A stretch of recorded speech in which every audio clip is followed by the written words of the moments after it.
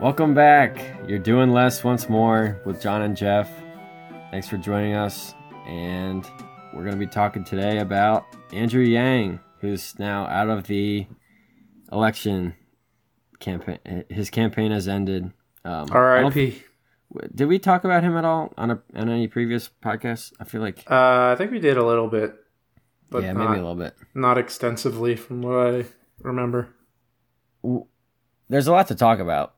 I guess one of the relevant things is the kind of idea that in order to become president, you have to be a little bit of a psychopath. Like you have to be able to put just like the campaign ahead of like your personal life and like your family. And I feel like Andrew Yang, of all the Democratic candidates, maybe not of all, but he was definitely one of the top like real people.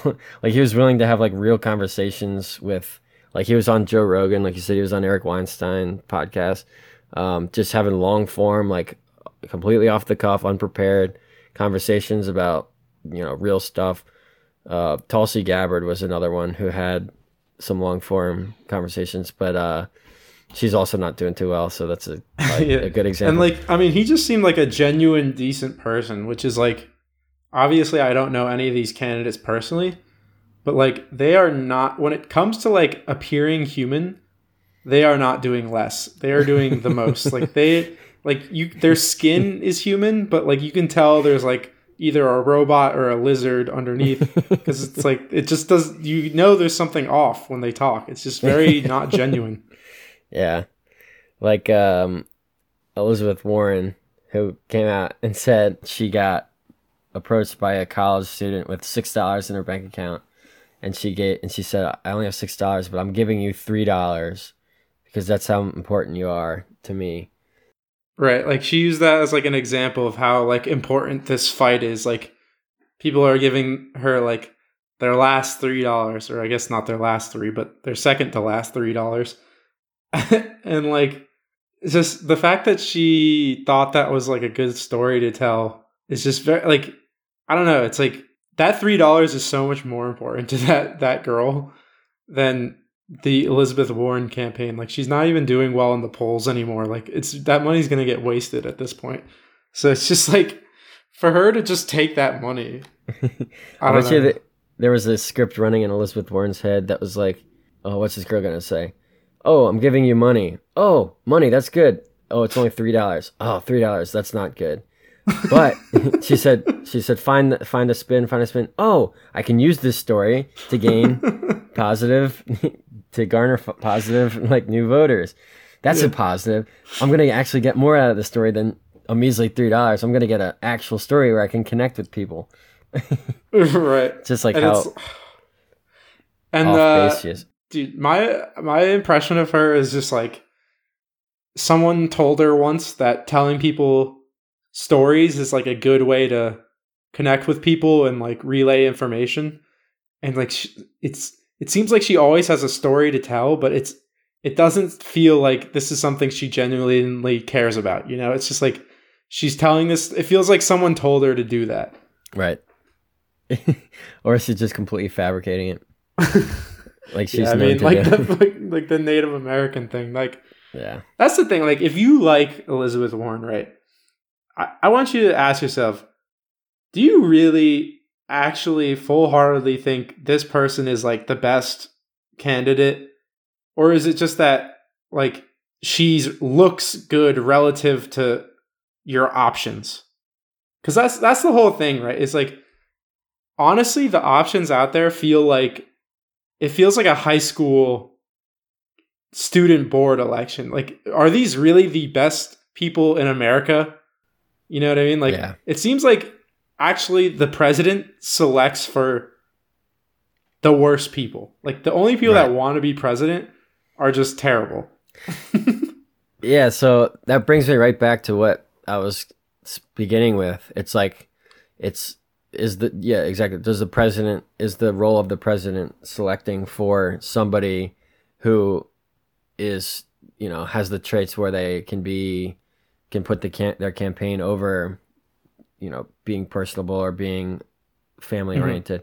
So in that way, it's kind of not surprising that we see the end of Andrew Yang's right, which is where I was gonna. But because Andrew Yang was probably one of the more personable, more like down to earth and like understanding candidates on the Democratic side. Yeah, I mean, he just seems like a genuinely good dude. You know what I mean? Yeah. I don't know. I feel like I'd have to meet any of the other people for me to be able to say that about them. Like, I just don't get that like, I don't know who any of these people really are. You know what I mean? It's just they're all fake. Yeah, certainly. So that's what we have good to say about Andrew Yang. But we do want to address the focal point of his campaign, which was universal basic income. So there's a kind of economic side of that you can dissect, but we were going to actually come at it first from the more emotional side that he kind of appealed to, which was the idea that it's inevitable that humans are getting displaced from the workforce, kind of period. Like that's like the statement. So be afraid of this thing called technology. The technological advancement is displacing humans from working, from being able to find jobs, which on its surface is pretty. You can look into history and see this is it's a common appeal to emotion, with the advent of basically every new technology. People would say, oh, the invention of the plow is going to put farmers out of work.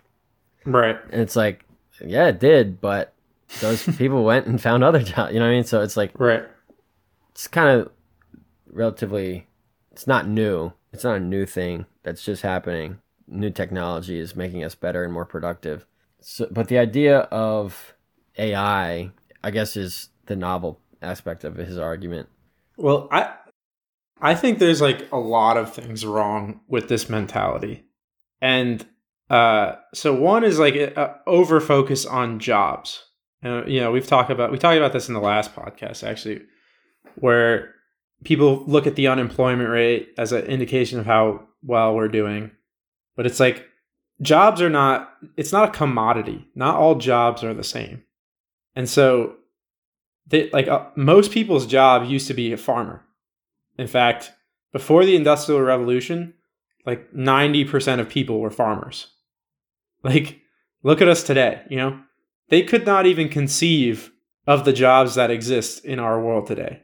Just like if we're replacing all these people, we can't conceive of the jobs that'll exist because we won't recognize a world like that. But that doesn't mean there's not going to be, like, I think the thing I find most distasteful with this mentality is if you think people get put out of work and that's like such a bad thing, the underlying assumption in there is that person's time isn't valuable, right? Like the reality is humans' time is valuable. Humans are the smartest thing on the planet. And even if we can replace them doing certain tasks, we can't replace all of their intelligence and all the things that make people human.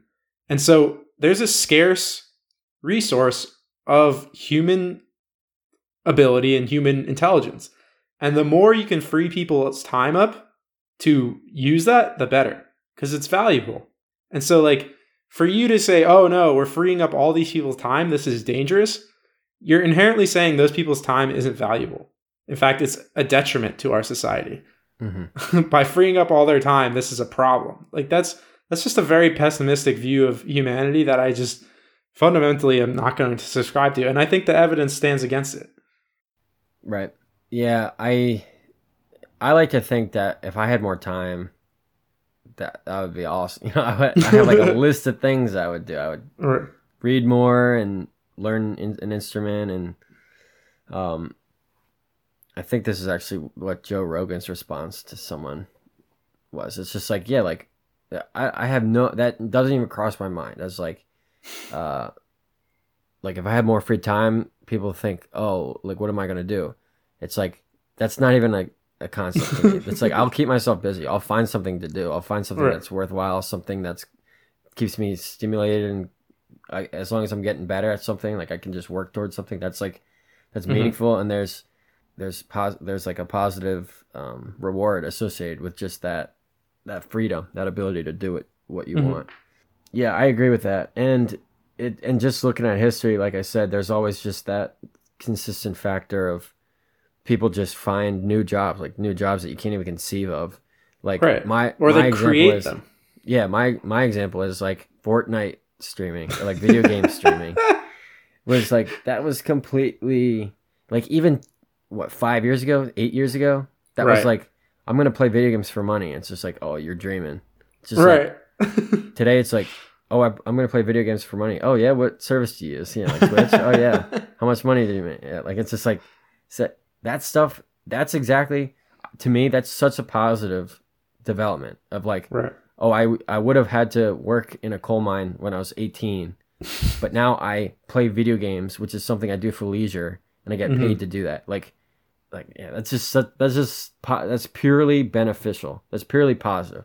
I guess the only thing you could say is like, oh, someone in the coal mines learned discipline and learned how to make like real work, which I agree. I mean, that's kind of true, but yeah, does that mean we should just prevent? And that's another thing is like, there's this idea or this concept. Well, actually, Andrew Yang doesn't believe this. He doesn't think we can prevent it. Some people think you can prevent it, right? Innovation, but you can't, because the reality is the reason we seek innovation and efficiency is because it makes our lives better. Why would we as a society all be seeking things that are like just ultimately going to cause our demise? Like, it's just not, we're not going to do that. So I mean, as an aggregate we might, but as individuals we're not. Like, at the end of the day, there's someone who wants the truck to drive itself because it's cheaper, and if it's cheaper, then he's saving money and he can spend that money on something else, right? So it's like, if I spent, if farming was not automated, right? So there's no tractors, there's no equipment, there's nothing. The people who are farming are not going to be able to make enough food for all of us, right? So the price of food is going to skyrocket.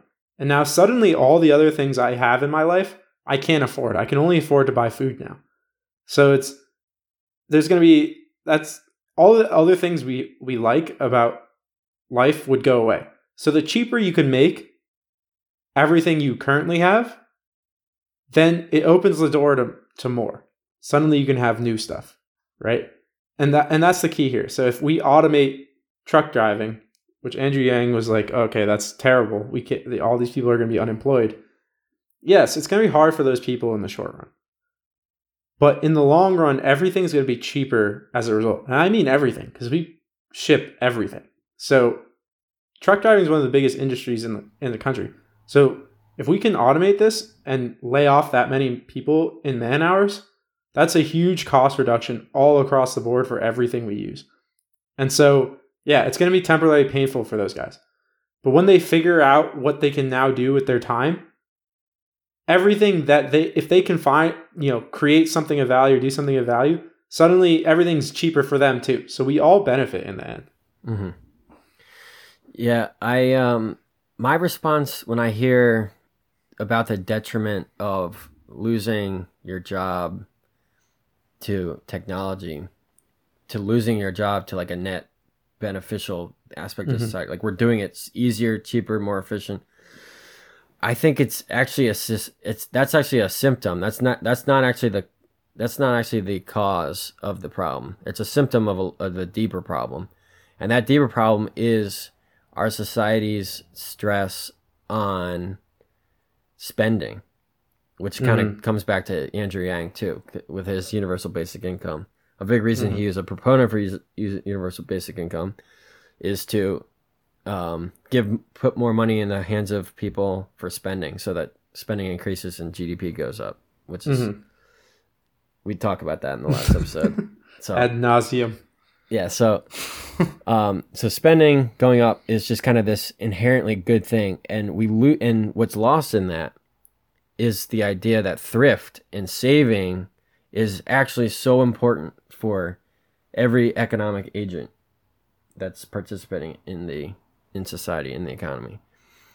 So that truck driver, if he was encouraged to save rather than spend, right, he may be able to work for 20 years, 15 years, and save up to be able to afford to spend 2-3 years of unemployment, no problem. He's able to, he can take that in stride because he was able to develop a strong cash reserve, a strong, rainy day fund. Mm-hmm. That's advertised in pretty much every personal finance literature that I've been able to find in my research, right? But that's overshadowed by this political, like the politicians kind of have that as second or as non-existent to the idea of spending. Mm. Make it easier for people to spend, make it, interest rates lower, make liquidity more available so that there's more spending, there's more products, there's more spending, increase the GDP that way. No politician is talking. No, I've never heard in this debate come up by a politician. What's the actual systemic reason why none of these truck drivers have any savings saved up? Like, that's not normal to me. In a society, I think there should be a degree of thrift that should be promoted and saying, like, you could lose your job and it's not the worst thing. Just make sure you're prepared for that. Make sure you have something saved up. Right. I do think part of that is, and I think this is another idea that's not, people often misunderstand, is that money is fungible. And what that means is, say, you want someone, like food stamps is a perfect example. If I have a total income, I'm going to spend some portion of it on food. Okay? Now, if I say I want to help you out, right? But I only want to help you out towards food. So I'm going to give you these things called food stamps that can only be used on food. It's like, okay, so now I bought the food and I didn't use any of my money. I only used the food stamps. So now I have the money to spend on, that I was going to spend on food, to spend on whatever I want. So it's like, you can't give someone money that only goes towards something, because, whatever money you're sparing them for that something can go to whatever else they want. Right. So, like, if you're giving someone something that amounts to money they would have spent anyway, then there's no difference. And so this goes back to, there's things like unemployment benefits and things like that if you lose your job. So if those options are available to you, you're not going to save as much because you don't need to.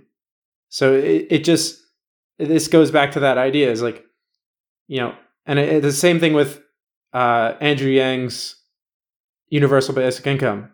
He's like, okay, I'm going to give everyone $1,000 a month. Well, some people only want to work as much as they need to work. So let's say you, like, to cover your standard of living, whatever you want your standard of living to be, is $50,000 a year. A lot of people work like part-time or gig or whatever, and they make the amount of money they need to make, and that's how much they work. Now, if you give them 12 grand, they might just cut 12 grand of time they spend working out of their budget, right? And so now there's 12 grand less of service being provided to the rest of the economy from that person. So you're just taking away from the supply as much as you're adding to it.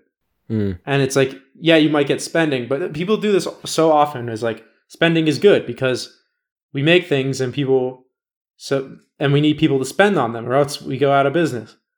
It's like, okay, but if someone is spending money on your stuff that wasn't backed by some kind of creation of value, like they didn't create anything in return, then that money they gave you is kind of like fake in a sense, right? It's not backed by anything you want. We don't want money. Like, money, I feel like, is this abstraction that gets a lot of people confused, right? Like, at the end of the day, we don't want money. We want stuff. Okay. And so if you're on a desert island and you use seashells as currency, you don't really want the seashells, right? You want like food, shelter, these kinds of things. And if you're the only one hunting, building huts and whatever, and everyone's handing you seashells, fat lot of good that does you, because they're not making anything you want. If you're the one making everything, it doesn't matter what everyone else is, how many seashells everyone else has. It's irrelevant. At the end of the day, what you want is stuff. And money is a way of representing that you've added value. So if you're not actually adding value and you get money, all it's going to do is decrease or increase the price of all the things that we do want, because there's more money out there for fewer and fewer goods. And that's inflation. I think I heard somewhere that there were societies that used seashells as money, and that's where the word clams come from. Or like when people refer to like to give someone 10 clams, in reference to giving $10, it's like referencing like it's what they actually transacted in clams as their currency.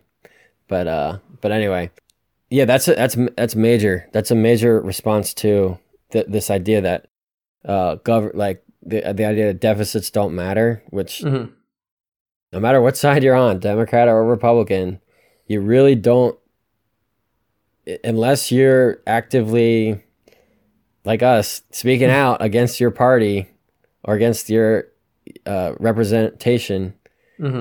Every person in this country that's represented by a Democrat or Republican is basically ceding that they disagree with what Jeff just said, right? Deficits don't matter. Like Republicans and Democrats spend at a deficit. They sign these $1 trillion spending bills. They raise the debt ceiling. They just do it on autopilot, essentially, because there's just this air of, we can just keep spending at a deficit because nothing bad happened so far, and no one's telling us not to, so we're just going to keep doing it. So some people say, yeah, that's actually fine. That's actually exactly the case. Nothing bad will ever happen. But if you believe what Jeff just said, that like paper bills or clams in exchange for something has to be eventually traded for something else. Like you can't just, it's not just a one way. Like you can't just create currency that everyone's going to accept always. There's always a point at which point people are like, okay, you've given me enough dollars. I need something in return now. Right. Like that's the whole point of money is to represent value. It's so that it can be exchanged for stuff. So if we're creating all this money that's not backed by stuff, then it's like you're clearly diluting the value of money, because it's not like its whole purpose is being defeated if you're just creating it without backing it by value. You're completely like you're making the proportion of money that actually represents anything smaller and smaller. And then what happens? The prices of everything go up. People aren't stupid. They figure this out eventually. Right. And I really think that you have to, if you argue that no, that's not the case. If you argue that deficits really don't matter, and sovereign governments or governments can issue sovereign currency as much as they want, you have to be able to defend yourself from the argument that's like, okay, well, if you're right, what's the limit? What's the limiter? So in Andrew Yang's case, it's like, okay, $1,000. What's the reason that $1,000 is right and $2,000 is wrong? For all the reasons that you're arguing that $1,000 is right to give someone per month, right? It's going to help them out. They'll have more money to save, or they'll have more money to spend, is really what you said, not save. It'll grow the economy. It'll do all these things. Okay, that sounds awesome. Let's make it $2,000 per month. Let's make it $3,000 per month. Right. Let's make it. I mean, I was really thinking at the extreme, like these people that really are proponents for this. What stops you from saying any person that ever comes up with, at any time, a idea of spending, just any idea of spending, Right. What stops that government from saying, yeah, I'll pay for it. Spending is good. Right, like, exactly. Spending is not good. Like, you can't just say that and then say, like, oh, like everyone, like, I think I should go on vacation. The government writes you a check. Oh, I think I want to start a business. The government writes you a check. Oh, I think I want to sell rocks that I find in my backyard. The government writes you a check. All this is spending. All this is increasing GDP. Right? You have to come up with a reason why that's not good. Well, right. That's clearly not good, right? Yeah, I think we've gotten so abstracted in our models and our like data is like we've just like lost common sense. Like, you know, like clearly like you have to figure out what is the driving force. Like people talk about this with minimum wage and they'll say, okay, like our case is, you know, if $10 an hour is good, why not 20? Why not 30? And people go, oh, well, that's the same thing as saying a little bit of medicine is good. Why not more medicine is better? So clearly that's not the case. It's like, yeah, but you can point to specific reasons right. why it's not okay with the medicine example.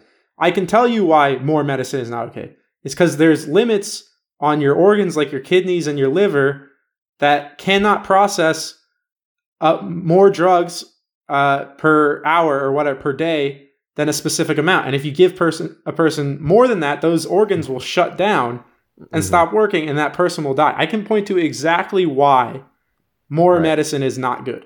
But now you do that. You know, you tell me why $1,000 of UBI is good and 2,000 is not. Like why 2,000 is bad. And I have not seen any of these people explain right. what is the other mechanism at play. You know, like this is really an optimization problem. If it simply must have a maximum, right? Because otherwise it just goes to infinity. The benefit right. is just you know, whatever you want to spend money on, more. You know, whatever the UBI is, more. Whatever the minimum wage is, more. There must be another force driving this right. you know, utility down to achieve a maximum. And what is that? That's what I want to know. It's like, no one has identified this for me. So, you know, if you know what this other force is, please feel free to leave that in the comments. But what I would tell you this force is it's inflation. Right. And that starts at the beginning of the curve. I think it's just negative through and through. Yeah, that's a great point. So he might, like, I don't know, I'm taking if I was to fill Yang's shoes right now, I might say like, oh, we don't know, but that's the whole point. It's an experiment. I would respond. So to be back in my shoes, to be back in Johnson, I'd say, okay, so if you're pledging to do an experiment, you get elected president, well then you're promising to me to run this experiment, you will not change any single other measure of policy, of government policy, except this, right? Because you have to create the comparison. Like that's a problem. Like in medicine, you can tell me, a doctor or like a biologist can tell me within like a degree of accuracy, or like they can estimate to a degree of accuracy what exactly the number of milligrams of you know, whatever right. drug that you're taking will overdose or will send this organ into to failure mode. Right. It does depend on the person a little bit, but it's But the biologist would probably be able to take and calculate that. There's right. actual calculations, there's actual studies, there's actual controls. With economics, running an experiment, it's so different, right? To say $1,000, let's give it a shot. It's like, okay, well, you have to be able to be willing to control for every other variable, and if that's the case, you have to be willing to see if it fails, because if you're not willing to see that, then it's not really an experiment. Right. And you can only do it in part of America, because if you did it in all of America, then you have no control. You have nothing right. to compare it to. So it's like, that's fundamentally the problem with government, is we go, oh, this idea is good, but we've never tested it, right? And so we're just going to implement this throughout America with nothing to compare it to figure out if it worked or didn't. And then we're just going to assume it did or it didn't. You know, like we have no frame of reference because we have no controls. And so we just do stuff. Yeah. And we don't know why. Like, why are we doing all this stuff if there's no evidence that any of it actually works. Right. It's tough. We just really need like common sense to prevail, which, like you said, it's in short supply. Not a lot of people are looking at this common sense like, no, we can't just print money to become. In fact, every time that has been tried is ended disastrously. So it's just like, it's just people are willing to overlook that. So yeah, I mean, the reality is that like this type of stuff happens over and over and over again throughout history. So it's like, why do we expect anything else though? It's like we're kind of the fools if we expect anything different. Yeah.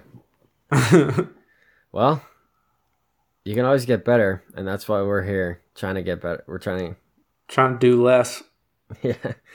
I did have an analogy for what we were talking about before with the savings that I don't know if I should say it now because we kind of left that topic. But with this, like, what about savings? What you were saying with like, this like having the safety net actually impacts the amount how much you save. Yeah. Right. Yeah. Throw it at me. Okay, I'll say it quick.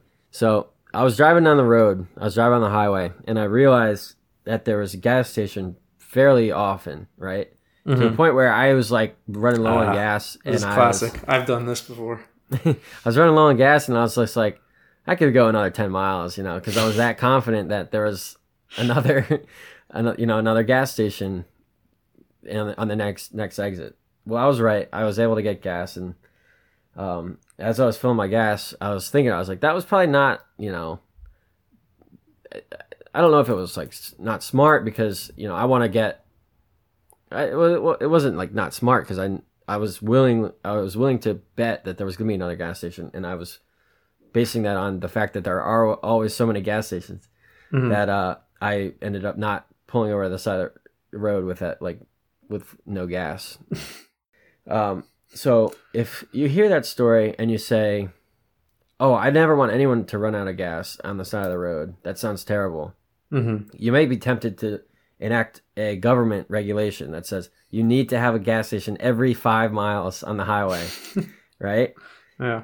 If you do that, then you're going to have probably very little people pulling over on the side of the highway with no gas.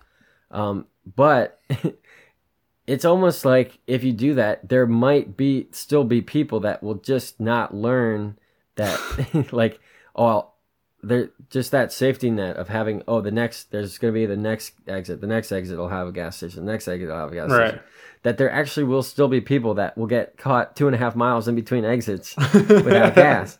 Now, conversely, if there's only a gas station every 200 miles or something crazy, right? Every gas station you see, you're stopping at, right? Because if you don't, you're gonna like run out of gas. So it's just like the environment that within which you operate affects how you act at the stimulant, like the given stimulus. I think this is such an important point, right? We enact policies thinking that current behaviors and decisions will continue on exactly as they are when the new policy takes effect. But the policy affects people's decision making. It changes their behaviors, which changes the environment. Right. So you can't expect the environment to stay exactly the same in all other aspects, enact this policy, and just reap whatever benefits. Because it's like by enacting the policy, you're changing the system. You're changing the incentives. You're changing the behavior. And so you're not going to just get the exact outcome you thought you would, because it's going to influence things. Yes, exactly. So, yeah, I was thinking about it. I was like, having the gas station every 200 miles, well, one way to reduce the number of people that pull over on the side of the road without gas is you could increase the number of gas stations, A, or B, you could just put up a sign that says this is the last gas station for 200 miles. Mm-hmm. In the second scenario, you're probably still going to have more people than in the first scenario. Mm-hmm. Have to, run out of gas. But the marginal cost of opening a gas station every 5 miles versus just putting up a sign, it's probably not even compared. Like those signs probably saved like half the cars, whereas those gas stations every 5 miles probably saved 90% of the cars, but cost not infinite, like 200 times more or whatever that is, 20 times. Right. And this is another thing I think government just gets wrong all the time is how do you figure out, okay, this is a good thing, but when is it too much of a good thing, right? Like it's good to have doctors, right? We want more doctors. And probably the limiting factor on the number of doctors we have is actually the number of qualified people. Maybe. I'm not sure. I'm not an expert on this, but I imagine that's part of the factor. I think there's a lot of people who are just honestly not cut out for being doctors because it's hard. But, what if that wasn't the case? What if like everyone really was able to be a doctor if they really wanted to? Okay. Well then, how many doctors is too many doctors? What if everyone was a doctor? That's too many doctors, right? Now we have no food. No one's growing food. We don't want everyone to be a doctor. So clearly there's a point at which there's too many doctors, right? And then if no one knows how to be a doctor, that's too little, right? So there's a maximum somewhere. And how do you find that, right? Well, the answer is markets find out through prices, right? If the price of going to the doctor is absurdly high, like you're like, oh my God, like I can't, my knee hurts, but I can't go. This is because it would bankrupt me. I'm not going to go to the doctor. I just can't. Well, that's a signal to people, hey, become a doctor. It's, insanely lucrative. And so that tells many people to get into the field of being a doctor because it's like where all the money is. Okay. Mm-hmm. And then you'll get more doctors. Right. And now suddenly if you get tons and tons and tons of people being doctors, they're not going to be able to charge insane prices for their services anymore. And now suddenly being a doctor doesn't really seem so worth it because the price is too low. And so this is how we figure out the proper number of the things we need. The problem is government does not have this tool because the government is a monopoly on everything. It can't figure out the optimum thing because it doesn't exchange with anyone.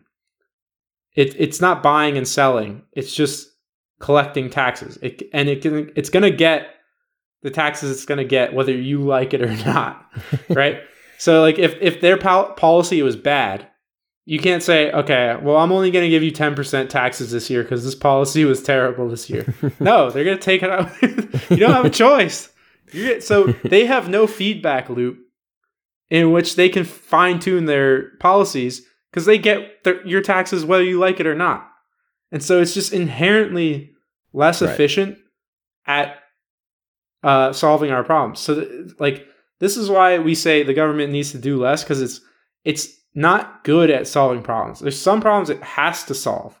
We have no other, way of dealing with certain things. Like, some people say you could have a private military. I think that's a load of baloney.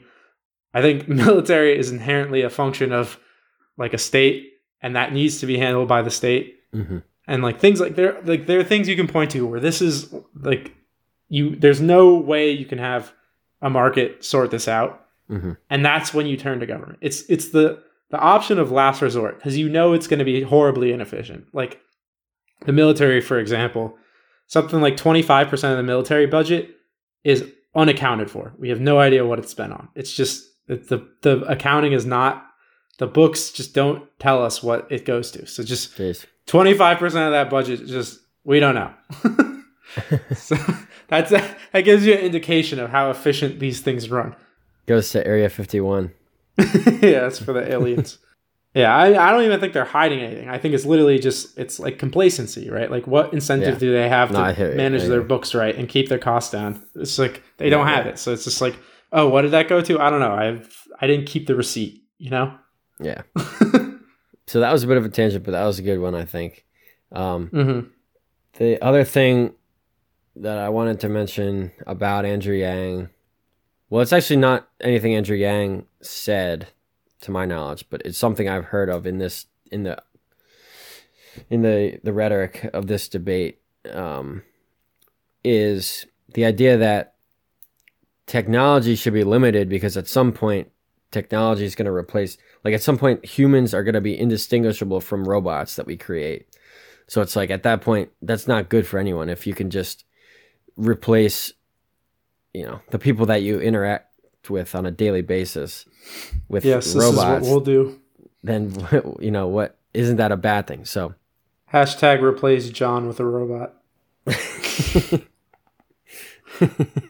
If you, so before you start talking about whether or not that's a good thing or a bad thing, I just want to point to, so what I think that the logic behind this argument is, I think is inherently faulty, which I want to address first, which is the idea that for pretty much all of history that we can remember, technology has been increasing extremely fast, call it exponential, in certain ways you define it like the number of transistors on a computing chip. There's certain patterns that are like actually like exponential that you can say at this rate, it's inevitable. There's going to be a point in the future where technology can do everything. Mm-hmm. That's so scary. That's going to take everyone's job. Like that's just like the conclusion that is jumped to by that argument. But I would say the difference between that is that every step of the way, every piece of technology that was developed, there has been somebody with something to gain that said, I want to develop this. Everything, right? We mentioned self-driving technology on this podcast. There's people that stand to gain so much money from self-driving technology. If they could push a button that says, my fleet that's currently being driven, drive itself, that's just like they push that button and they will front an upfront cost probably, but then we'll see a return, every year thereafter. So it's like that person will press that button. When it comes to something like sweeping human replacement technology, like who would benefit from that? Like I don't see a person pushing that button and making that replacement. What do you think? Yeah, I mean, like, exactly, right? It's like, at the end of the day, there's always going to be scarcity. Like, you cannot, this is the thing that people really, I think, always need to go back to, is that everything is scarce, okay?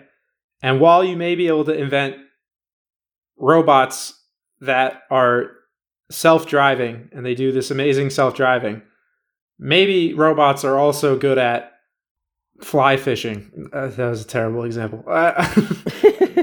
Maybe they're really good at flying planes and fishing. Fishing. And fly fishing. I couldn't think of anything. But my point is, there's other things that technology is going to be good at. And so, potentially, and so you're going to want the technology to be able to do what you want it to do as cheaply as possible, as efficiently as possible, and nothing else, right? If you want your cars automated, if you don't want to pay a driver, if you want to pay a robot to do it and that's cheaper, you're not also going to pay that robot to be good at baseball. Like that's not right. That's added technology and engineering that you don't need, right? Right. So the idea that we're going to make these like think about humans. Humans cost so much money to raise, to learn, to teach, to be a human is very expensive. It takes a lot of resources and investment to make a human. And so that's part of why humans are so adaptive and we can do all these different things, is because there's this lot of time, a lot of learning period. Like you're useless until the age of like 8. So like there's at least 8 years of just investment in this useless thing as it learns and figures out the world before it can even do anything, right? Yeah. And so, when it comes to a robot, it's like you don't want all that other stuff. You just want it to do the one job that you assigned it to do better than a human. But you don't want it to do all the other things better. You don't want it to like tell stories better than a human too. Like, I don't see why anyone would make this thing that's just better than a human at everything all at the same time. Right. Right? Because what are you replacing humans for? Like, unless you don't have any friends, like that's the only thing. Like, but even then, you just maximize it at friendship or something. I don't know. Yeah. So right. So that's one. So the example I was thinking of is like, oh, if you need like food service or like customer service, like where people are more comfortable with like a human bringing their food at a restaurant, or like if they have to go into like a T-Mobile store and like change their cell phone plan.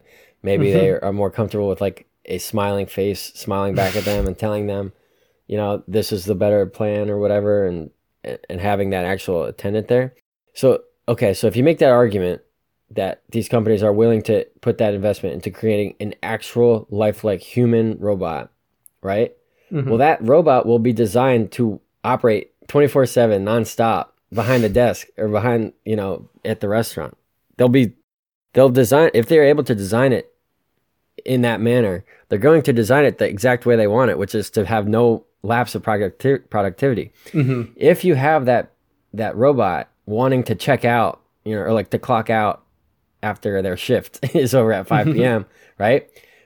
Then you've just sacrificed your earning potential on that robot, right? You're gonna, if you have to create the robot to want to have like a work-life balance and like to clock out, like you have to be willing to recognize that, and that has to make the product better, the robot better at performing its function, which I just don't see why that would be necessary if you can already design it to do exactly what you want it to do.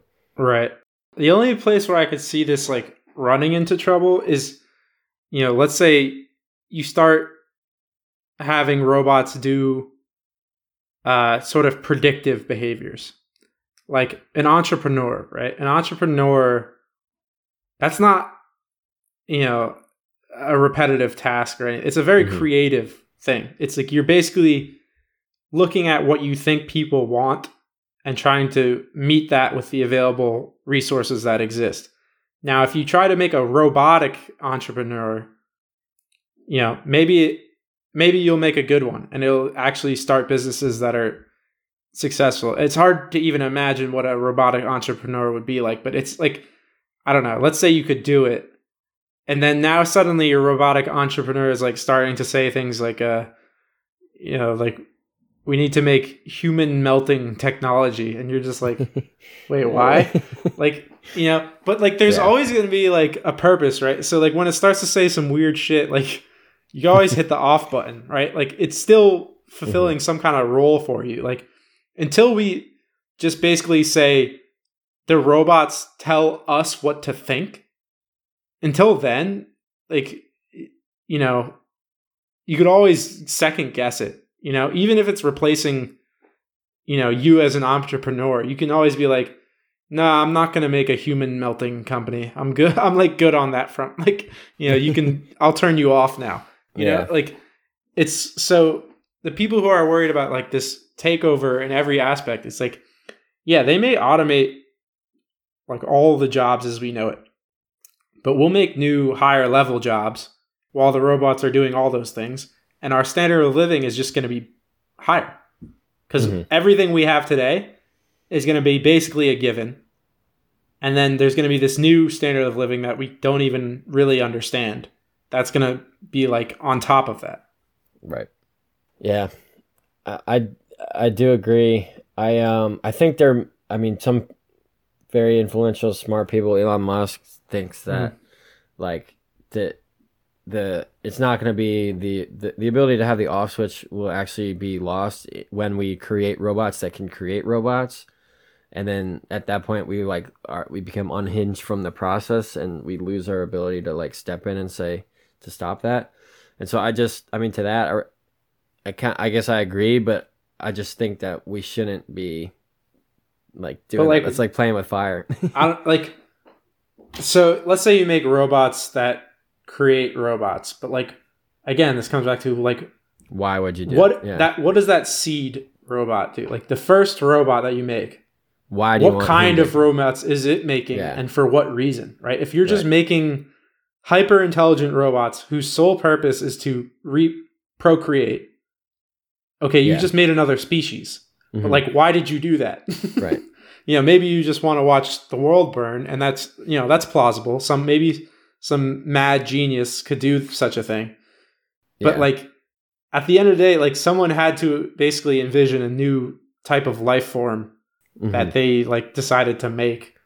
And it's like, there's not really an incentive to do that. Yeah, I was going to say, like, forego profit, right. like, indefinitely to just, like, see what'll happen. Right. And another thing is, again, resources are scarce. So even if the robot can make other robots, who's it buying that material from? Like, a person, no? Mm-hmm. Like, you can't just automatically replace everything with robots. Like, there's still going to be people controlling certain things. And suddenly the robot's like, I need 8 million tons of steel. And you're like, what? Why? And what are you going to pay me for it? And it's like, okay, where does it get the money for it? What's it doing that's contributing? Like, right. I don't know. It like, if it's as good as a person, it's going to be providing as much value as a person would. And so we're just going to be benefiting from it. Mm-hmm. I guess I'm thinking of the plot of Ex Machina. Have you seen that? Yeah, a while ago. So that guy was creating an artificial intelligence, like lifelike robot. Mm-hmm. But he was just doing it because he was like, he just wanted to make like a real... Right. But like, think about how many resources he was destroying in the process. Right. Like, the amount of his time spent in that, whatever tech was needed to go into, like, all those things could have been spent doing something else. And so he's foregoing a lot to achieve this goal. And that's what we're saying. Because like, there's this strong disincentive to just create like malevolent technologies. Like, right. It's just because it's wasteful. There's profits to be made. Right. Like, there's an incentive to be using technology towards the ends that people want you to use it for. And so, like, really, I think where we should be concerned is systems where the incentives are misaligned. They're pointed badly. Right. And I don't see this as one of those systems. Yeah. That's a good summary. Well, I think I'm about done with this one. Yeah, me too. Anything else to say? All right. R.I.P. Yang. Yeah. Not that I would even like him as president, but no, right. I would like if just a good dude was president, Yeah. Or a woman. Wonder what that would be like.